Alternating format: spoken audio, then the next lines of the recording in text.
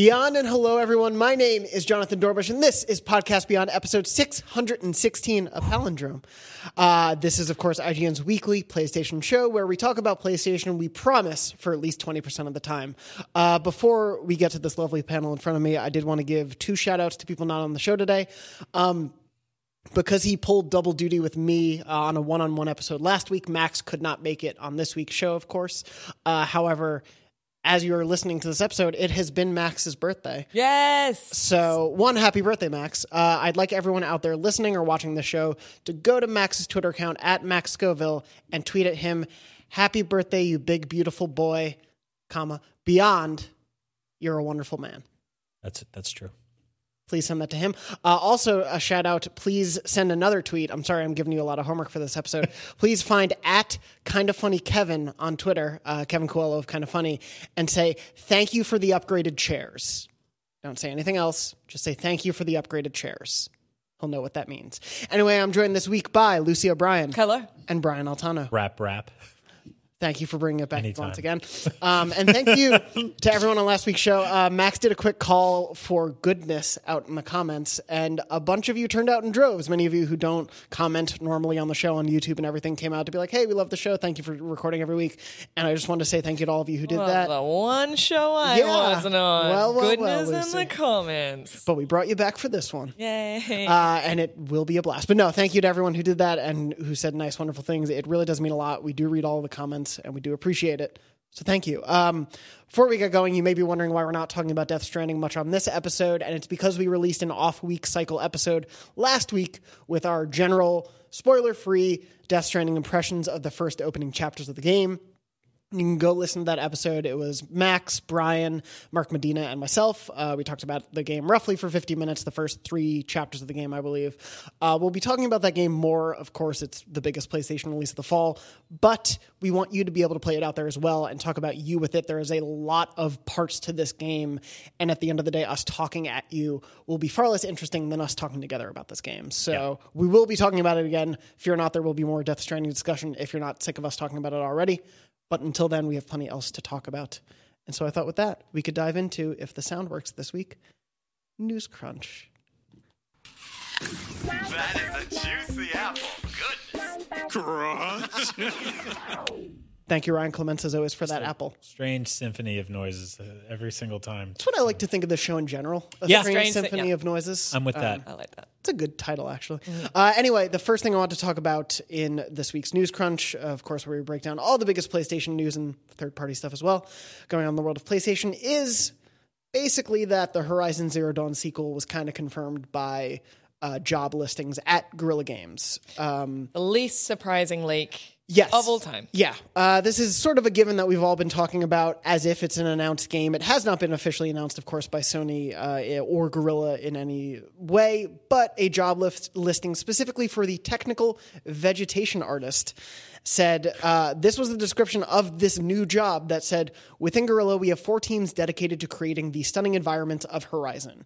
Present tense, we're creating, this is what we're looking for this job. Obviously, it doesn't say for the next Horizon or for a game set in the world of Horizon, but the implication seems to be that they're staffing up for work on the next Horizon. But I love that, like, you know, it does seem a little bit like, oh, of all things, vegetation artist. But, like, that is a massive role Especially in within this that, within that franchise. Yeah, we were talking a little bit, Brian, you and I were talking about this yesterday of that show of the game, and it's like post-apocalyptic world, like how they decided on that. And we have so many post-apocalyptic games, but one of the things I loved most about this game, and I think a lot of people did, was how gorgeous of a world it is, how lush and vibrant and colorful it is. Yeah, not only that, but it was also an incredibly sort of diverse landscape as well, in terms of it almost felt like playing like a kind of open world, much more gritty, violent Super Mario World, in that you would walk 20 feet and you'd be like, I'm in the Iceland now, and now I'm in Fire World. Desert. Do you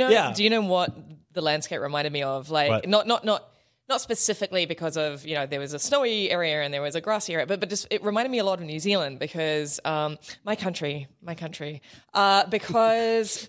My country. it is. I thought you were launching into your national anthem. It's like I have no idea. That's how our My national- country. Those My are the opening lyrics. It's spoken word. But no, it is like New Zealand is such a landscape that changes so quickly.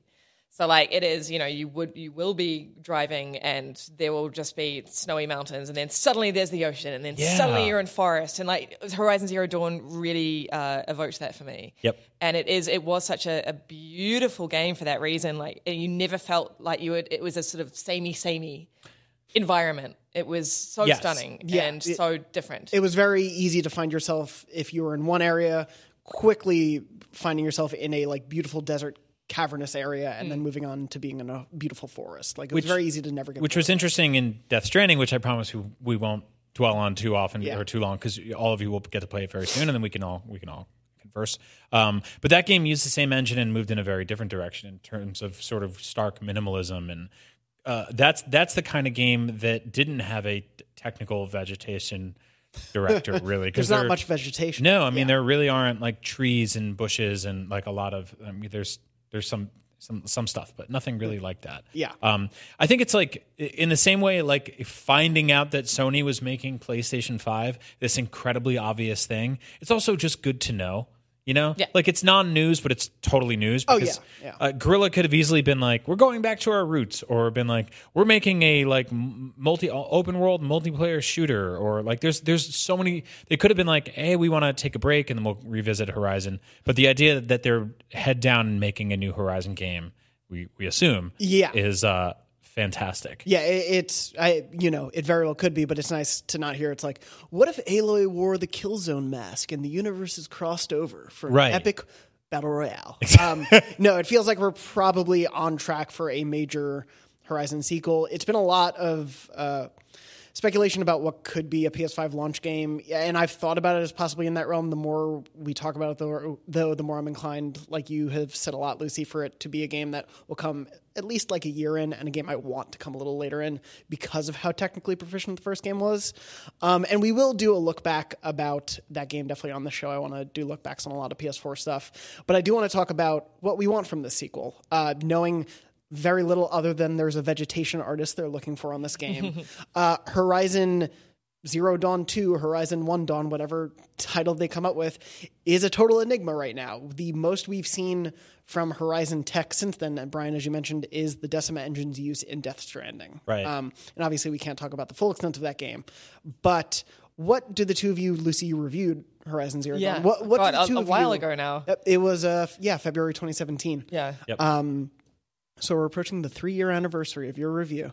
What do you both want, just generally, from this sequel? Well, I mean, I want a couple of things. A few things. I want I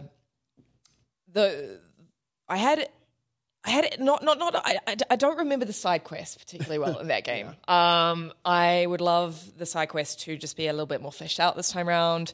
I would like them to be just a bit more interesting from what I remember, and I've sort of scanned my eyes over my review just before we started recording.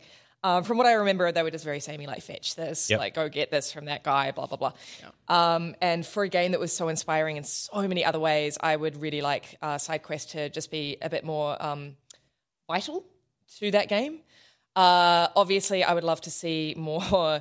This is a no-brainer. We're going to see more variety of Dinobots. Because that just I still remember. I remember the encounters with them so vividly. Like I remember just sort of like oh god, I can't even find the words. Like just seeing these.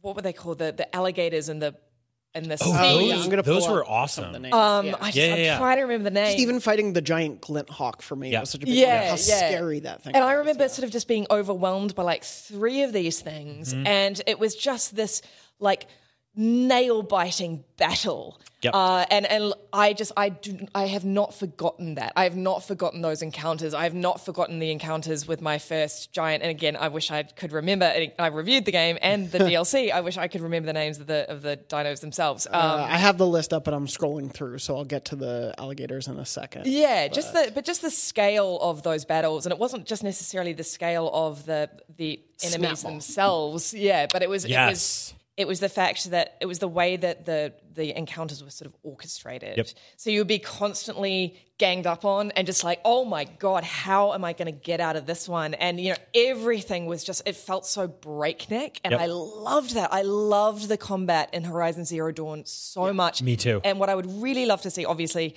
is just different varieties to mix that up. Yeah. Mm-hmm. So, you know, I'd love to see some returning enemies, but like, yeah, more of those breakneck encounters with bigger enemies. And I mean, I think the first time you see a Thunderjaw in that game, and you're nowhere near leveled enough. Like, if you find it around when the game wants you to, you're nowhere near high enough level to fight that thing. Yep.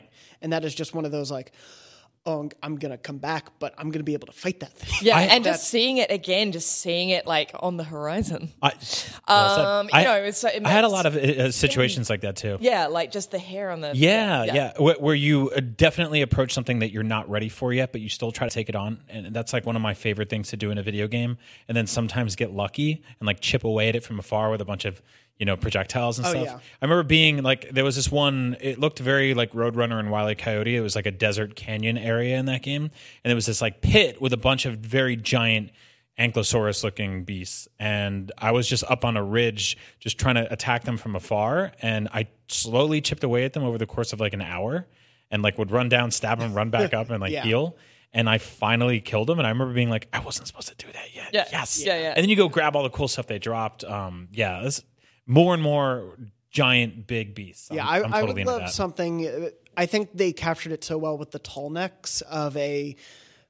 I can't think of the word I want, but something that isn't confrontational with you. Like having some of the more than one main dinosaur robot type that just is living in the world. Like, I like the idea of showing more of these robots that just exist. No, I dressed as Dr. Alan Grant for Halloween, and it gave for Jurassic Park Day. No, and it gave me an excuse to watch Jurassic Park the night before, which I don't need an excuse for because it's a pretty movie's perfect still film. amazing. But there's an amazing thing that happens to that movie. First of all, there's like an hour straight of that movie that was just like utter breakneck insanity, which I love. But there's a calm where Alan Grant and the two kids are sort of like nestled in a tree and they're like feeding and hanging out with a brontosaurus. Brachiosaurus, yeah. And I think that like that beauty between that and the moments where they're trying to tear you apart and just show like how large, how well this world scales and how it's not just all out to kill you is really cool. I think Spielberg himself, and I may get this quote slightly wrong, but I think he said that the line was between terror and wonder.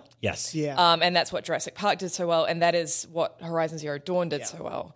I dare anyone who did not love dinosaurs as a child to dislike that game, because it was, for me, like, you know, I loved Dino Crisis when I was growing up, but like for me, that's the best dinosaur game that I've ever played. It didn't even have dinosaurs in it. Yeah. Oh, yeah. But it did, you know, it was just that it was that sense of wonder it tapped into so beautifully. Yeah, I think enemy variety is going to definitely be a big thing. Like, I want a lot of these creatures to return, especially just seeing them, and I haven't played this game in over a year, but just seeing all the designs and how intricate and interesting they all were.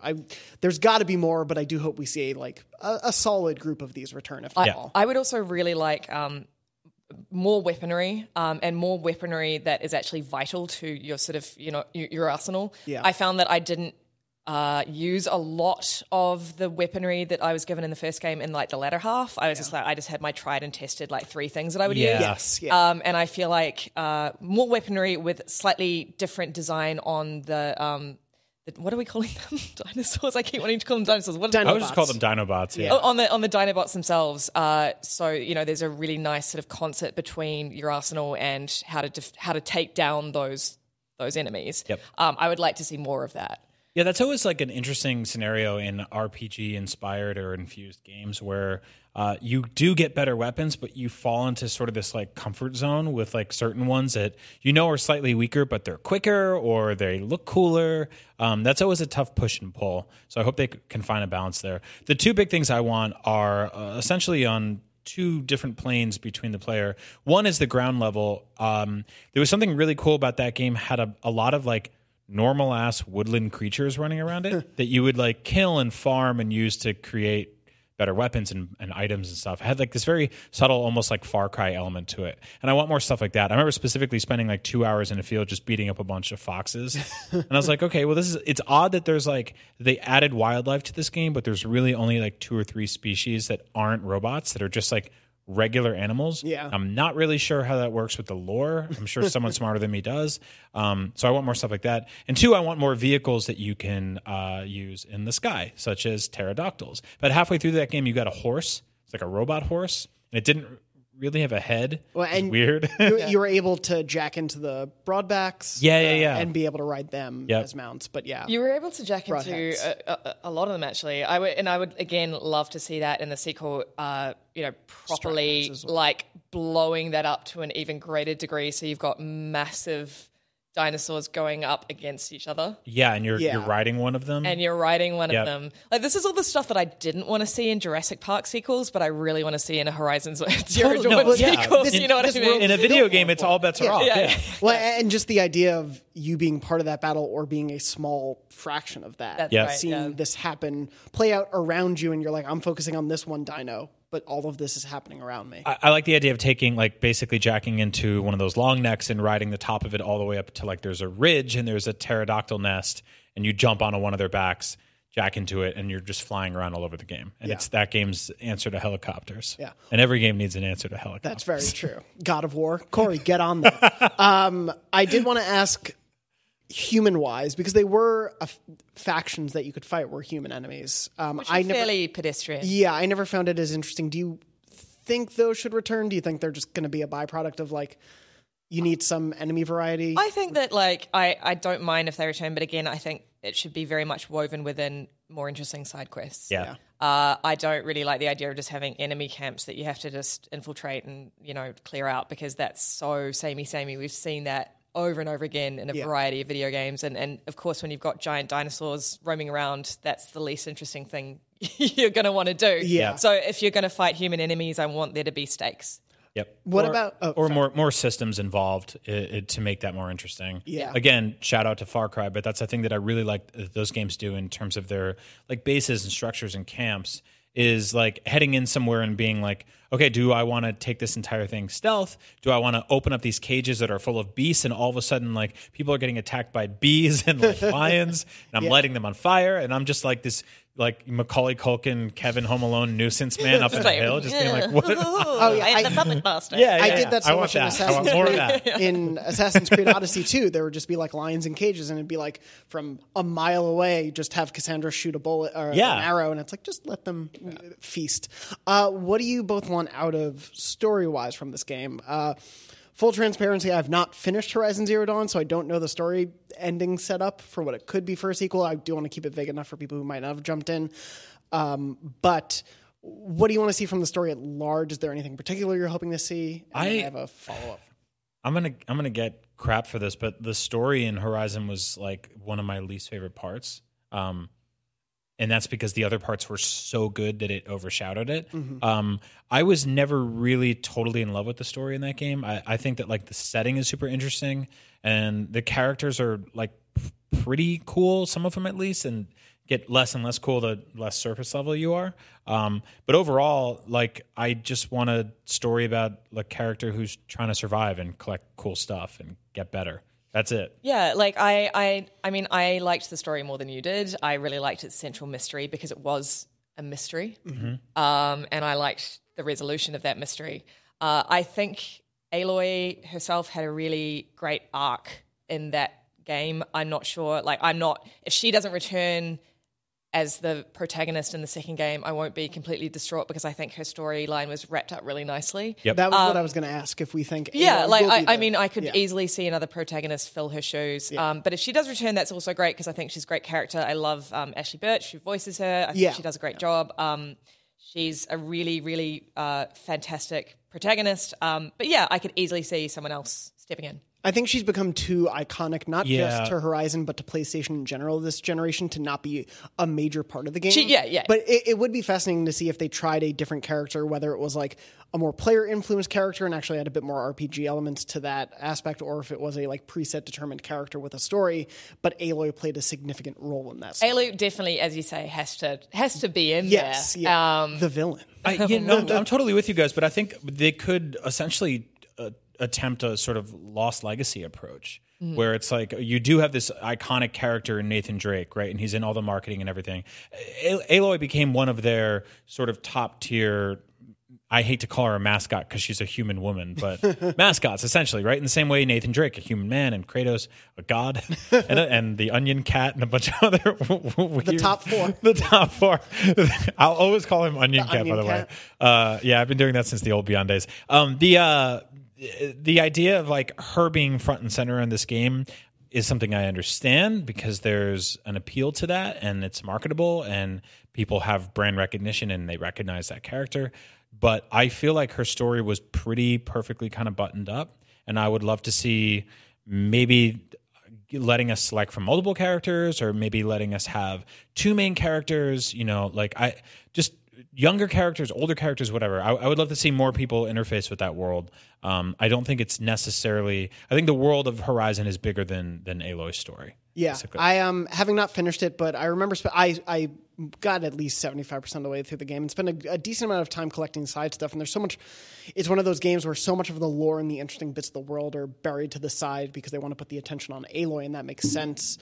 But you get a disconnect sometimes where it's like, should I be caring about what I'm going for right now? Should I be caring about Aloy only? And I'm curious to see how they blend that stuff. I've been really itching to replay this game. Yeah, I'm thinking of going back. Just actually talking about it just now has made me want to replay it. Yeah. Well, Yeah, it was a back-to-back combination of this and then playing Death Stranding, which obviously runs in the same engine. And I don't know if we talked about it in the show, but like 70 people from Guerrilla worked on Death Stranding. They basically lent out people from that studio for a year, which is really interesting. Really see, like I can feel that. Yeah. Yeah. When Yeah. you're playing Death Stranding, you can feel that. Yep. It's really fascinating to me because I wonder how many of them will come back and be like, oh, that worked over here, or we implemented that there. Like, let's try that here. I wonder what sort of synergy we'll see between ideas and studios in that wave without it just being the similarity of being on the same engine. Yeah. And Brian, you had brought this up when we were talking yesterday about this topic. I am excited to see Horizon hopefully be able to stand on its own and not have a release cycle that is somehow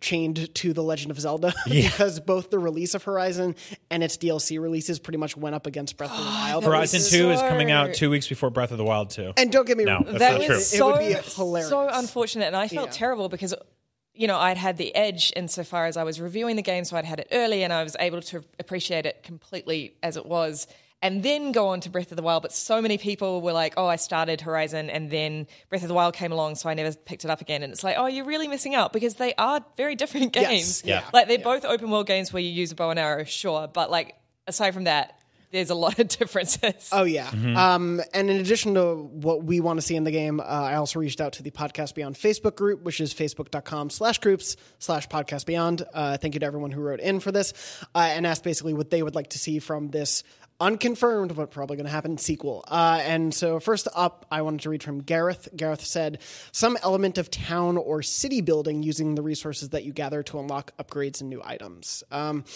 whether, I don't know if they'd let you build full cities. It probably depends on your character's status in that world. But I could easily see you building some shops or some elements.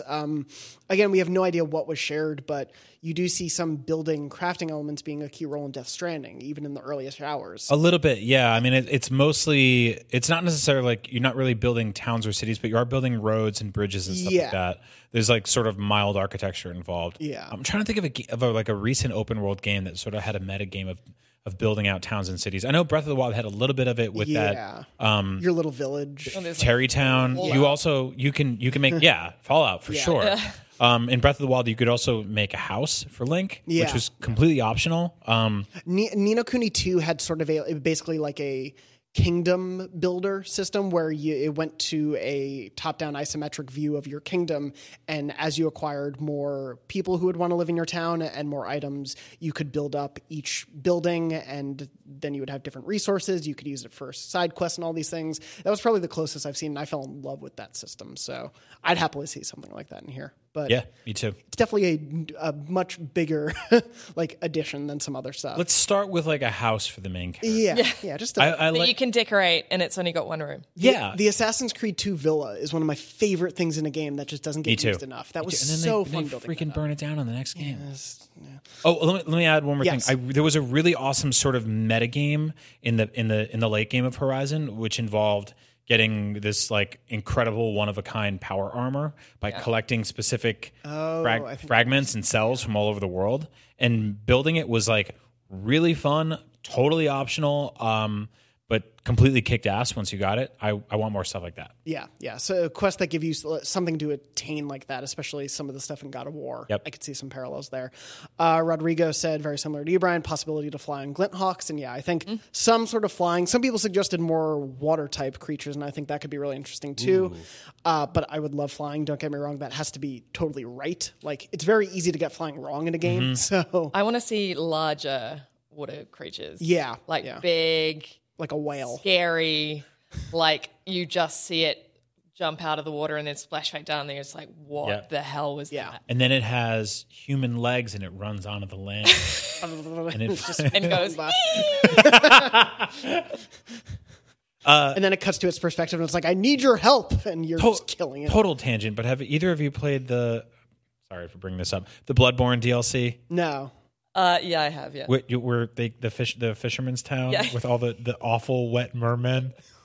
God, that is such a terrifying use of fish. Just from the description. It's one of my favorite / least favorite places in video games. I just think about it and I just feel like my socks are damp and I'm just like, ugh. Yeah, There's just people thrown up. A sort of very realistic, like merman. Yes. Like they nailed that in Cabin in the Woods. Yeah. Oh, It's yeah. very, That's so ultimately great, yeah. just really disgusting Yes. and disturbing. Yeah. Realistic mermen. You I heard want it to here play that first, game really. again too. Ty said, I'd like to see a less restrictive traversal system. Horizon Zero Dawn had such a beautiful and varied world that begged to be explored, but limited the player to only being able to climb very specifically yellow areas. Seeing how Death Stranding uses a similar engine framework, I think it'd be a good guess that a Horizon Zero Dawn sequel will open up the world and give us some more options to get from point A to point B. And while I don't think we'll be managing Aloy's inventory like that or in her balance, I absolutely agree. I think that's very realistic. Yes. Like as a projection, like I think that is absolutely what the sequel will do. Yeah. There's a balance to not going the full Assassin's Creed parkour, but there's also stuff like Breath of the Wild that did let you scale everything. And I think that was one of the biggest points that people would compare the two. It's like, I can climb anywhere in Breath of the Wild. She can't climb over this small rock. Yeah, and the thing is about Horizon Zero Dawn is that you could sort of like jank your way up a lot of stuff, and it was you knew the whole time that you shouldn't be doing that, but it kind of worked. But Max describes it as like Skyrimming up a mountain. That was always a very weird, because I was like, I know I can get back up there by doing this, but that doesn't feel right. But I'm not like doing it. you know that the designers did not want you to jump on that ledge, but like you've figured out a way to do it anyway. Yeah, where one of her knees is up by her head and it's just like shaking, and you're like, that's not right, but it's working. But she got up to the next ledge, so I'll take it.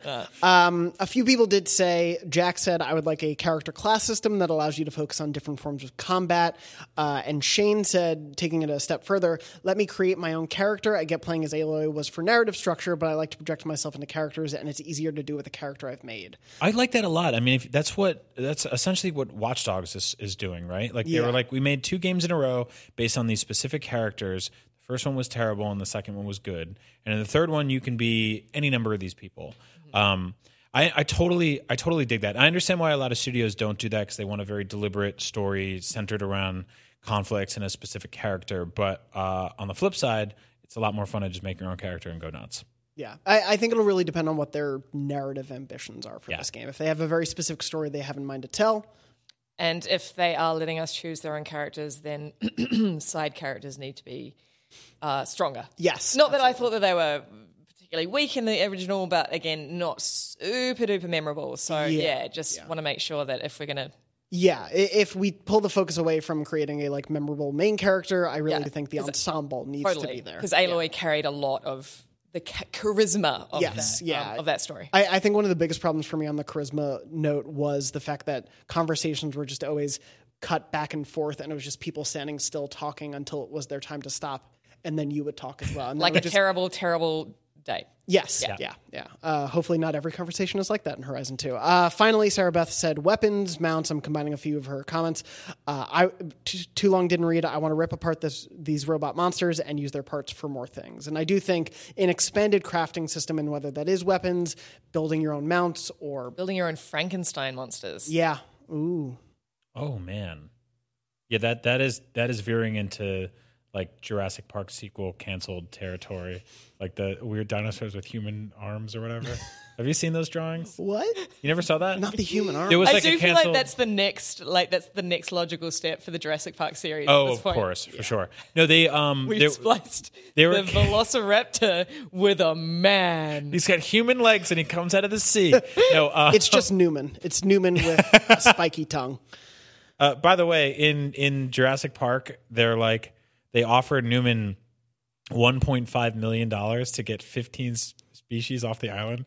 That's not a lot of money. That is Not not a for lot that, of money no. for that job. Yeah, there are like mid-tier baseball players that make like 14 times that. And like what, we're talking 1994? That's not even that long ago. No. Yeah. Like that should have been way more money. Yeah, that's we're a- not like talking the 1920s when it's like, oh, that'd be great. Oh, I got it. $1.5 I'm million a millionaire now. Gee. Yeah. That's like the dinosaur auction in Fallen Kingdom where this guy's like, Ankylosaurus outfitted with lasers. I'll give you $200,000, and everyone's like, Sold. "Whoa, yeah, big spender." Yeah. With their little 3 mallet. Teslas. That movie's been talked about a lot in this office, but yeah, the monetary value of the dinosaurs in Fallen Kingdom, I actually like some parts of it more than you guys do. Don't get me wrong, I don't think it's great, but yeah, the money in there, how is that all they go no, for? it makes no sense at all. Okay, anyway, Anyway, sorry, if guys. there's an estate sale in Horizon Zero Dawn 2, I hope Making your own dinosaurs would be fun. I love how my chair just shrunk. they don't move around now; they just shrink. But yes, I agree. There definitely should be some sort of enhanced creation system in there, some sort of crafting. Obviously, we have no idea when the Horizon sequel is going to come, when it'll even be announced, but we will probably be talking about it a lot more in the future. So stay tuned for all of that. But thank you to everyone who wrote in on that topic. A couple other pieces of news I did want to mention. Small one we didn't cover it on IGN as a news story, but Gio Corsi announced earlier this week that he is leaving PlayStation. He's been a big part of that company for a long time, even if you don't publicly maybe know him as well. He is very present on Twitter, but he's not always the person who's on stage to talk. He was, though, very much a big believer in the Vita, and he really was behind pushing that and an evangelist for the Vita, which, for the system that could and tried. I very much always appreciate that as someone who really liked their Vita as well. But he announced he was leaving PlayStation earlier this week, has not said what he's moving on to, but I just wanted to also say thank you, Gio, for everything you did at that company. I know you were a big part of a lot of major stuff there.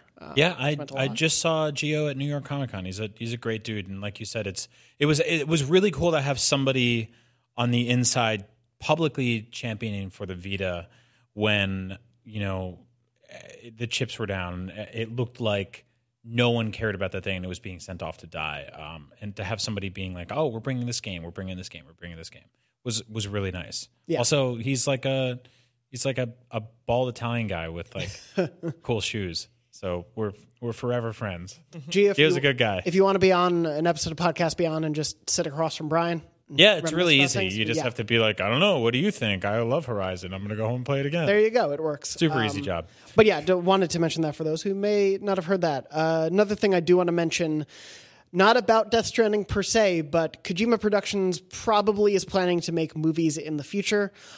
Speaking during a BBC Newsbeat documentary, Hideo Kojima was talking, and an ad just popped up on our page, and he said, quote, "In the future, Kojima Productions will start making films. If you can do one thing well, then you can do everything well." News to me. I mean, But I I do think film makes sense. I think that this is like such an end game for him. I don't think, I think it's cruel to level at him that he's a frustrated filmmaker. I think that he makes amazing games, but he has clearly all his life been so much more drawn to film. Yeah. The one time I interviewed him, we had a half-hour conversation that just revolved around movies.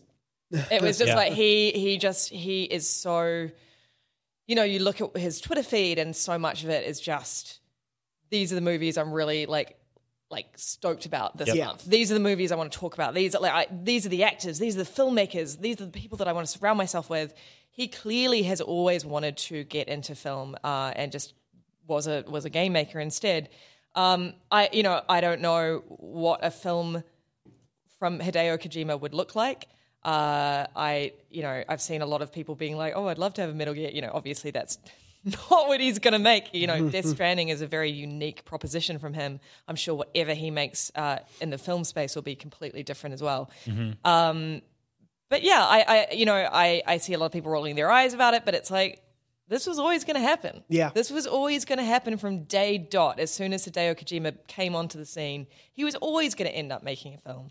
Yeah. Yeah, it's interesting because if you look at the history of filmmakers veering into video games, it's kind of a lot trickier to make that transition. I remember Guillermo del Toro specifically, who Max and I got to interview at Comic-Con before for Scary Stories to Tell in the Dark. It's like one of my favorite people we interviewed because like 30 minutes before we went on, we talked to him about reptiles in Florida, and like he's just like a huge fan of like dangerous animals and pets, and we just talked to him for like 30 minutes about that, and it's like, that's a weird man. That was a good time. He talked about how much of a pain in the ass it was to work on PT and Silent Hills, and how frustrating it was to make video games. Like that's a very hard thing to do. There's a million moving parts, you know, like there's all these things that have to perfectly align, and then you have to figure out how to sell it as a $60 consumer product. Movies are a lot different in that way. And I think Kojima has been directing famous people and working with, you know, cinematographers and camera operators for a long time now, that making that transition would be a lot easier for him than I think it would take somebody like Martin Scorsese, who doesn't like a lot of the things we like. But if he wanted to try it. Coming in and like directing the next Assassin's Creed game, right? Yeah. The next logical step for Scorsese. For sure. I think that's definitely up there for him. He's he's actually going to work on Iron Man VR too. He just loves those stories and those characters. They're theme park and rides, the conflicts. and he wants to make one. Yeah. But yeah, no, you're right. Kojima's been so kind of embroiled in the Hollywood scene for such a long time, and you do really get the feeling that if he just says jump, you know, he's got a lot of people around him that'll say how high. Yeah, the interesting thing is he worked with Nicholas Winding Refn, who was in Death Stranding as a sort of by likeness but not by voice. There's a lot of that weird. I don't really know if that was like a union thing or however that kind of goose stepping happened. Yeah. But Nicholas Winding Refn has been making movies for decades or for ages now, and he just launched recently an Amazon Prime show, which was him being like, I want to make something that's longer than a film, and he had carte blanche to make like a 10-hour or 10-episode show, and each episode is wildly different lengths from the other ones. And I think that Kojima is more suited to a medium like that.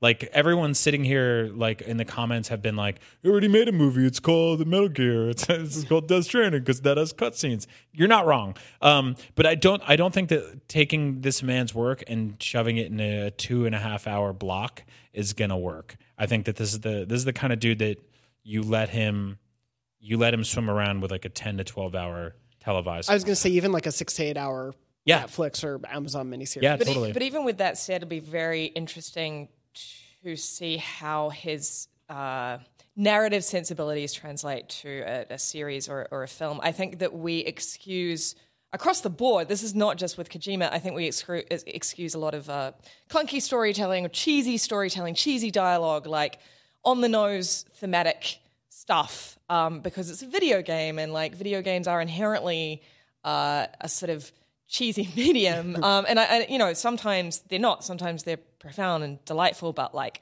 working on a blockbuster scale, nuance is often just the last thing that people care about. Right. And exposition ends up being a pretty valuable crutch to a lot of storytelling in video games. Massively so.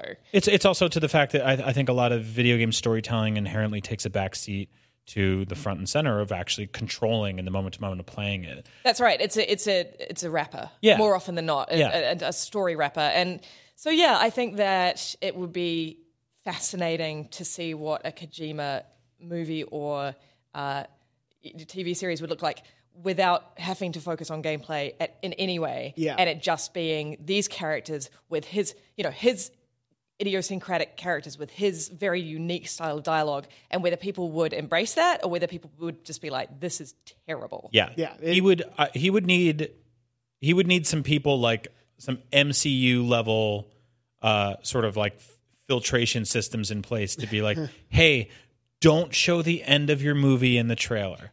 Like if you look at the teasers for like the Star Wars movies, for the MCU movies, they are like inherently misleading. They will not show you more than like the first third of the film, and they're chopped in a way that we're sitting there for 3-4 months being like, what does this mean? Like more of that and less of like, here's the whole thing. Because honestly, with Death Stranding, a lot of it, I feel like too much of it was shown early on. And I mean, you'll be the judge of that once you play it this week.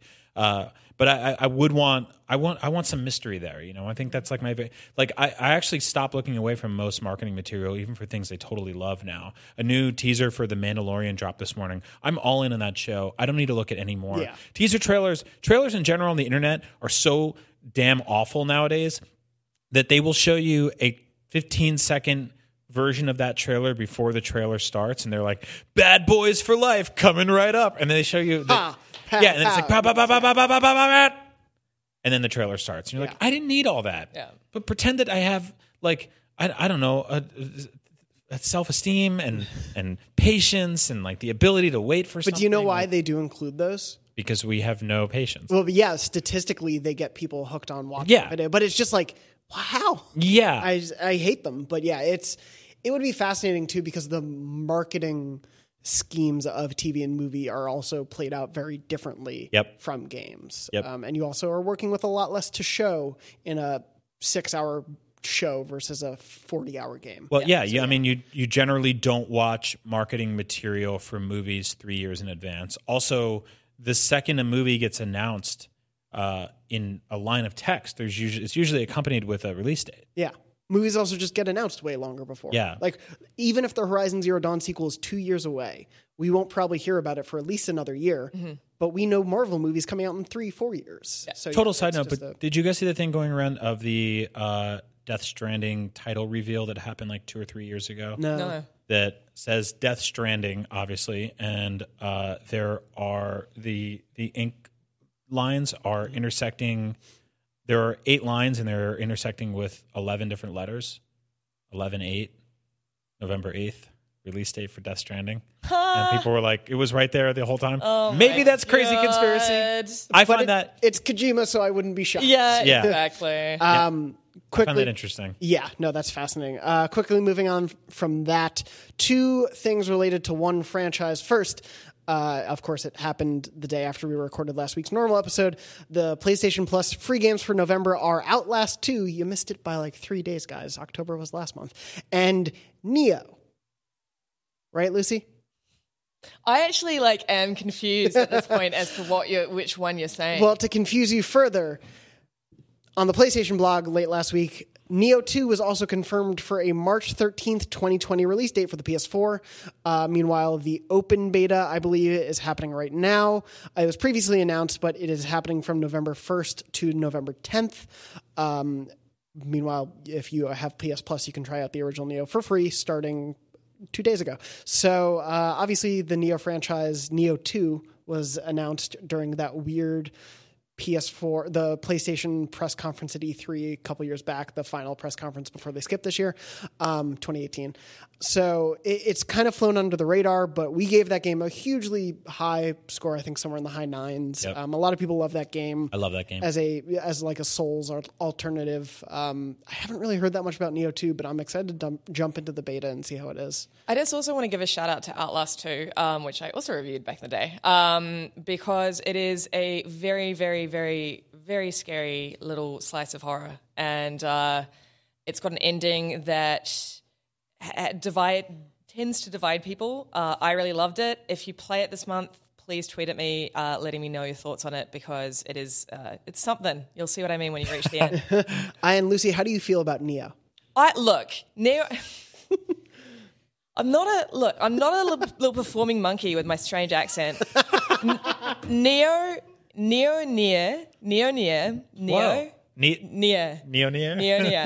are both great games. I'm very happy that either of them may be receiving a sequel, because I'm still not sure which one you're referring to. What about Ni no Kuni? No, Neo no Kuni. As I said, didn't grab me in the first place, but I'm very pleased that it's receiving. Oh, just don't make me. Don't moving do on. this to me. BlizzCon happened late last week. We should announce two highly anticipated sequels are announced. Overwatch, or maybe not highly anticipated, highly leaked, unfortunately, for some of the team working on them. Overwatch 2, which had been unfortunately leaked a few days before, and Diablo 4, which has sort of been announced but expected thing for a long time. Kotaku had a report about both of those games way earlier this year, so those sequels are not too surprising. Of course, they were announced during the BlizzCon opening ceremony, which was also concurrent with protests that were happening at BlizzCon. It was a very strange show to have out there at the moment, where Blizzard is being discussed at a national political level. Yeah, and it was a little uncomfortable. I felt a little bit. I don't know how you felt, Jonathan, but I felt a little bit weird about sort of needing to be invested in it, because I find that the whole Hong Kong fiasco, the BlizzCon fiasco, I find it quite very appalling, and sort of feeling quite strongly about that, and then flip-flopping into being hyped Diablo for 4. Blizzard products made me Yeah. feel a little dirty. Yeah. Yeah. I mean, I'm pleased that the protests happened. Matt Kim, our reporter, covered that on the site, so please read up on his please write-up, read his coverage, because it's really good. I'm really pleased he was on the ground there. Yes. Yep. Yeah, absolutely. Yeah, it's definitely a tough one. You don't want to punish the people who have been head down working on these awesome things for so long, but at the same time, how are you as a consumer supposed to send a message that you disapprove with something other than voting with your wallet or not? I mean, you literally can't vote with your wallet on these games right now. They don't even have release dates and probably won't for years. But at the same time, the timing of this entire convention was either the best thing for them or the worst thing for them. I think that they got out and they gave what I perceived to be a pretty half-assed apology that didn't really mention a lot of things by name, and probably essentially tried to brush everything under the rug and move on and get back to the games that everyone loves. And I understand a lot of people's sort of apprehension with dragging politics into video games, or this is ultimately an escapist medium where people get away from a lot of the ills of the real world, and it is a nightmare out there. And so it's not an easy one to talk about, because there's no cut and dry way to just sort of be like, burn it to the ground, or let bygones be however you say that. Bygones be bygones. Because I think there's I botched that. There's a lot of victims on the sidelines of that one, and ultimately they didn't really renege on the punishments that they let out for the people they've already punished for this. So and that's it. I know so many wonderful people who work at Blizzard, and it feels awful that they have been wrapped up in this, and this is obviously coming from a very top down level. There is, as you say, Altano, there are no winners really. No, I mean it's in this scenario. Yeah, I mean it's totally the audience's right to distrust a company based on the actions of a few, or a mandate happening from a top level. I mean, there are people that are still like, oh, I don't like IGN reviews because of the plagiarism incident that happened a year ago, and it's like, there's nothing we can do aside from keep being the best that we can be and set that course straight. But we don't, sort of have a company mandate to plagiarize reviews, so we dodge that bullet. We don't. I'm sorry. Hair backtracked that a couple weeks ago. Guys, stop it. Exactly. Well, we were just stealing from each other, so it was bad. No. So this is obviously I want to hear from the audience in this one. I want to know like what is your course of action in a situation like this? I do know that immediately pivoting from anger and apprehension towards cheering for upcoming product releases felt weird, but at the same time, like there has to be a way to sort of keep those stories coming and reward the work of the people who've been working for years before this became such a big thing. Yeah, I mean, I do think it's on us to keep covering both aspects of it. Yes. There are these people who are hard at work on these games that matter to them and matter to a large community, and there are major issues on a socio-political scale that deserve also coverage. Yep. And I think we will continue to cover those here on IGN as we continue to cover the rest of what is happening in what I'm expecting to be a nonstop 14 months or so of games, because 2020 is going to be crazy. Yep. But before we get to 2020, I thought if you both will humor me, we can start to take a look back at the years that were of the PS4. Ooh. I don't have a jingle yet. I was waiting for one. Ronnie, if you're out I there, actually please make a looked jingle. towards the camera waiting for the jingle to play. But nonetheless, even though we don't have a jingle, I do want to start taking a look back at the PS4, its life, the exclusives, the ups and downs of the choices Sony made, the lineup, the games, everything, and take a look back as we get to the PS5 to see sort of where the state of PlayStation is right now. And so the first thing I thought we could jump all the way back, and I actually asked listeners and viewers for some feedback on this weeks ago. So for those who wrote in, thank you. We'll be reading some of those today. I thought we could look a little bit at the launch lineup of the PS4. And unfortunately, my link to the launch lineup did not carry over, so I'm going to go find that quickly. But I figured I'd start off asking both of you, did you get a PS4 at launch? Yes. You did? Yes. I did not. I got Okay. an Xbox One. So, Brian, were you getting one, I presume, in like the big IGN, everyone buying a console? Yeah.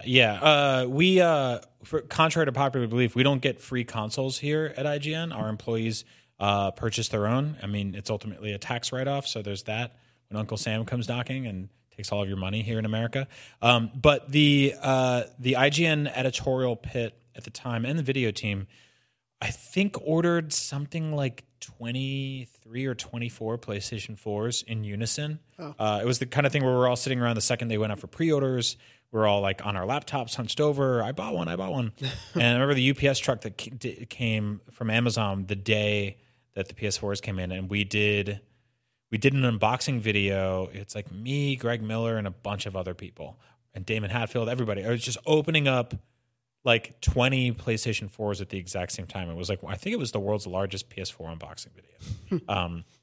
I was super excited for it. I still to this day adore that system. Do you I also bought remember- an Xbox One, but Well, I How bought, I dare bought an How dare Xbox I? One first because I ended up in the last generation playing more. I was always I always preferred Sony exclusives, Yeah. but at the time I was playing more my Xbox 360 Yeah. as a multi-platform kind of Yeah. console. Yeah. And so I thought the Xbox One was going to be sort of the thing I would play more, but obviously the last generation for me, PlayStation has been much stronger as a company and as a company that is giving me good games. Yes. Yeah. So for sure. I've always been far more of a PlayStation person. It just happened to be that I picked up my Xbox One a couple of months beforehand. Yeah. I think they've undeniably had better exclusives this generation. I mean, Yeah. I think top people at Xbox will even say that. If Oh, you yeah. want to call Oh me yeah, a fanboy, without a doubt. you know, Yeah. they're saying that too. That so. Sony fanboy, Phil Spencer. Yeah, exactly. But I do want to talk about the launch lineup. Lucy, you may not have had a PS4 did at not. the launch lineup. Brian, what do you remember playing at the launch of the PS4? God, I want to say I played a bunch of Assassin's Creed. Just Black 'cause Flag was- yeah. But that's what I did with the Xbox One. Yeah. that was my sort of this gen first game. Yeah. Yep. I'm going to go quickly through it, but the full list of launch games was Angry Birds Star Wars, Black Flag, Battlefield 4, Blacklight Retribution and Beta, Call of Duty Ghosts, Contrast, DC Universe Online, Dive Kick, FIFA 14, Flower for Crossbuy, Injustice Gods Among Us Ultimate Edition, Just Dance 2014, Killzone Shadowfall, Knack, Lego Marvel Superheroes, Madden NFL, NBA, NBA Live, NBA 2K, Need for Speed Rivals, Playroom, Resogun, Skylander, Swap Force, Sound Shapes Crossbuy, Super Motherload, Trine 2, and Warframe. How good was Sound Shapes? Sound Shapes It was was awesome. amazing. So good. great. I No, completely forgotten about it. Yeah. Shout out to all those cross-buy games at launch, because like the idea of like turning my PS4 and immediately having a bunch of games on it because I had purchased them last gen, like Flower and Sound Shapes, Yeah. was awesome. I remember playing a lot of Contrast, but now that you mention it, the clear winner in that bunch was Resogun. No, Yes, yes. no, yeah. I actually, Resogun was my favorite. I did play a lot of Knack, and I played a lot more Killzone because they were Okay. both. Killzone was and Knack, to a varying degree, were really great at showing off how powerful the system was. But I think that so often launch titles tend to do that. Yeah. Like, Yes. and that's again, that's why I've repeatedly said, I don't want these very prestige PlayStation, next iterations like Horizon Zero Dawn. I don't want God of War 2 to be a launch title. I don't want Horizon Zero Dawn 2 to be a launch title. Like, it's like they're often just technical showcases for what the system can do. No, there's no like definitive killer app in that lineup if you really look back at it. Like I think they had this like incredibly smart scattershot approach to essentially take like a little bit from every department and sort of kit bash it all together. I mean, there was a lot of different games there, really strong third party stuff. But there was no like, Bloodborne, God of War, Spider-Man, like big just AAA first party exclusive game there. Yeah, the exclusive showpieces there were, as you said, Knack and Killzone. Yeah. I think on a technical level that makes sense. One's family friendly, one is in the shooter genre, which obviously is so key to usually showing off tech. But yeah, for me, like pound for pound, Resogun was hands down the thing I played the most at launch. It was so much fun. I'm bummed Housemarque is not making more games like that. Obviously, I know they're not the biggest sellers, but that, and I believe it's Nex Machina, which they released like a year or two ago. Those are two of my favorite smaller games of this generation. Resogun was like quietly the most beautiful technical showcase at launch too. Like that is a stunning looking game. The like particle effects in that game, the explosions, just everything was gorgeous there. But yeah, what you get with that launch lineup is a lot of cross-gen stuff and a lot of this year's sport game that we need to show and this year's racing game that we need to show. I remember like it feels like less and less launch lineups have been a thing where like, what is the killer app anymore? And it's just like, people are going to buy this system regardless. Let's just make sure they have games. Yeah, it was interesting too because I remember a lot of articles going up about like whether or not the new gen versions of cross gen or multi-platform games and multi-console games were the best ones. Because like a lot of times they're like, yeah, this looks better, but it has worse this, it has worse that. Because these are developers that have really only been flexing on these new consoles for a couple of months, if not less.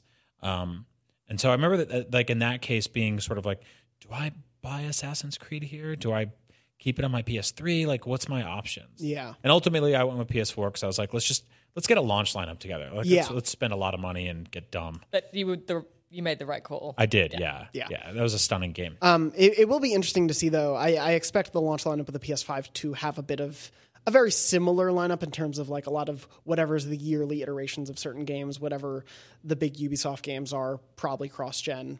The big sports games, probably cross-gen. Like I feel like we're going to get a lot of that, but I do hope there are some, even if they are just technical showcases for the PS5. Yeah.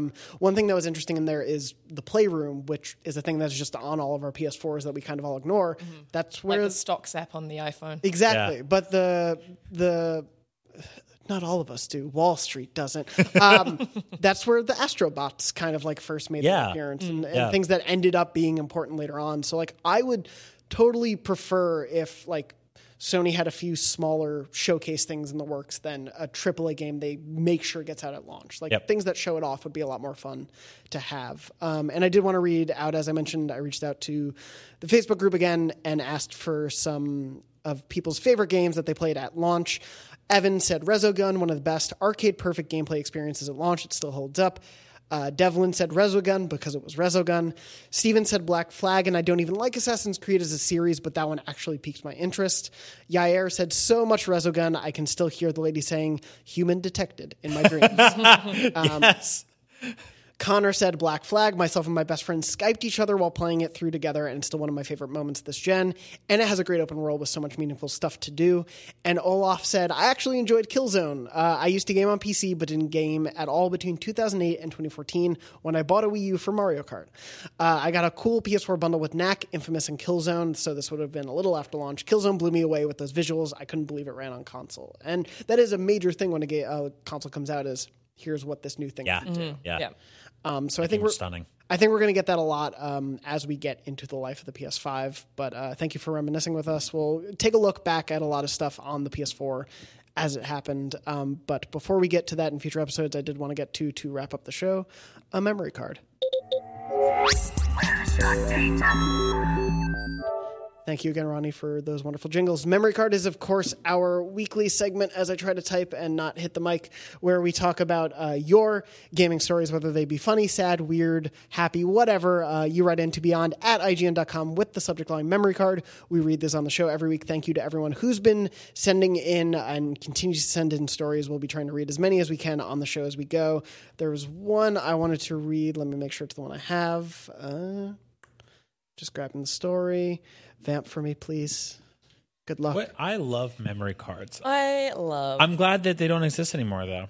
Actually, me too. You know what? Like, it's kind of nice to not have to worry about that. Cloud saves are much better. Yeah, and I frequently remember losing mine. Yeah, my brothers would always like take them and break them and like delete stuff on them, or they would just kill themselves. Yeah. Mad Catz, really. One of the most suicidal right. memory cards out there. What was the benefit of Mad Catz memory cards over the You would first save party? $7 once and then be in pain and anguish forever. Jared wrote into beyond@ign.com and said, I have two stories, Beyond, but they kind of go together in terms of his family's experience with games.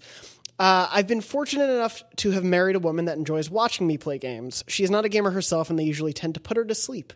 Interestingly enough, when I was heavily into Battlefield 3's multiplayer, I would be told to play that game so that the gunfire and explosions would help her sleep.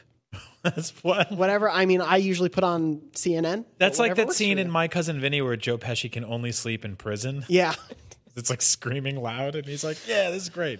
I had never played an entire game with her watching until The Last of Us was released. Each night after we got our kids to sleep, I would start playing, and after the first couple of sessions, I started noticing that she was paying attention to what was happening, and we would talk about it the next day. From then on, I would only play when she was awake. The second that I would hear her snoring, I would save my game and quit playing for the night. I know that she missed a little bit here and there, but to this day, The Last of Us is the only game that I've played through like this with her watching. The final part of the story is when I broke the news to her that they were making part 2. This was the first time that she had cheered when I told her about a new game coming out, and I look forward to playing through part 2 and having this experience again.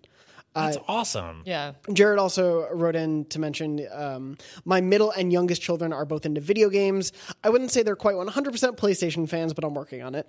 My youngest loves games like Bendy and the Ink Machine, and he knows more about Minecraft than I do. My daughter loves anything with water and begs me to go swimming in Skyrim and World of Warcraft. My daughter is autistic and is not completely conversationally verbal, but games bring out little bits of imagination in a child that doesn't readily say what she's thinking. Yesterday, he wrote this today, so yesterday as we're recording, I started Lego Batman 3 for her on my lunch break, and she quickly asked me to make her characters Wonder Woman and Supergirl. I came home that evening to my wife telling me that Kendra had played Batman all afternoon. She would laugh and dance with Wonder Woman flying around. She would then introduce Supergirl to the Conan O'Brien NPC by saying, "Hello, Brian, I am Supergirl, and this is my little sister, Wonder Woman." That's awesome. Again, she does not always perfectly communicate what she's thinking or seeing, but I am one of the happiest fathers in the world when she runs in saying, "Daddy, you play Batman with Wonder Woman and Supergirl?" And I just thought both of those stories about how gaming has meant to you so many different, experiences for both sides of your family. So lovely. It's so wonderful. Yeah. That brings a tear to my eye. That's really touching. And I'm glad you've been able to find those experiences both with your wife and with your kids. That's beautiful. And thank you so much for writing in. And I hope your wife can go to sleep just normally some nights too. But thank you to everyone else who wrote in. We'll write more as we go. We're unfortunately a little bit pressed for time in the studio today. But we really appreciate it, and please write in to beyond@ign.com with your memory card stories. You can also write in with any questions you have. If you have trophy test ideas, we will be doing those again. Don't you worry, Brian. Write in whatever, and we'll read those comments and questions on the show. But other than that, thank you so much for watching and for listening to this episode, Beyond episode 616 of our weekly PlayStation show. As I said at the top, my name is Jonathan Dornbush. Thank you so much, Lucy and Brian, for joining me this episode. When we're not here on the show, we are, of course, at IGN.com and YouTube.com/IGN and all the places we're on social media. Please go watch and read all the stuff we put out. We work so hard to make all of that stuff happen for you, the audience at home, in addition to the show. So we always appreciate you going to check it out. In particular, I want to shout out Lucy. You on the feature side had one of our wonderful writers, Jordan Serrani. You guys all put together every PlayStation first party review ever gallery. It was massive undertaking. So massive that it broke our slideshow little dealie on the site. It broke our image CMS, so we had to hack effects. How many games were in it? It was 225. We were originally going to do every PlayStation exclusive game ever, and that was over 1,000, and it was just oh my god, there's too many. So we took it down to 225. But do check it out. It was quite the undertaking, and it's really interesting looking back on that history. Yes, yeah, and obviously we'll be looking back at a lot of history on the show, so it's a good resource to have as we go back. But when we're not here and we're not on IGN, you can find us on Twitter. Brian is at Agent Bizzle. Lucy is at Luce O'Brien. I am at Jam Dornbush, and as I said earlier, Max is at Max Scoville. Hope you've had a good birthday, Max. But anyway, thank you so much for all watching and listening to the show, and as always, beyond. Beyond. Beyond.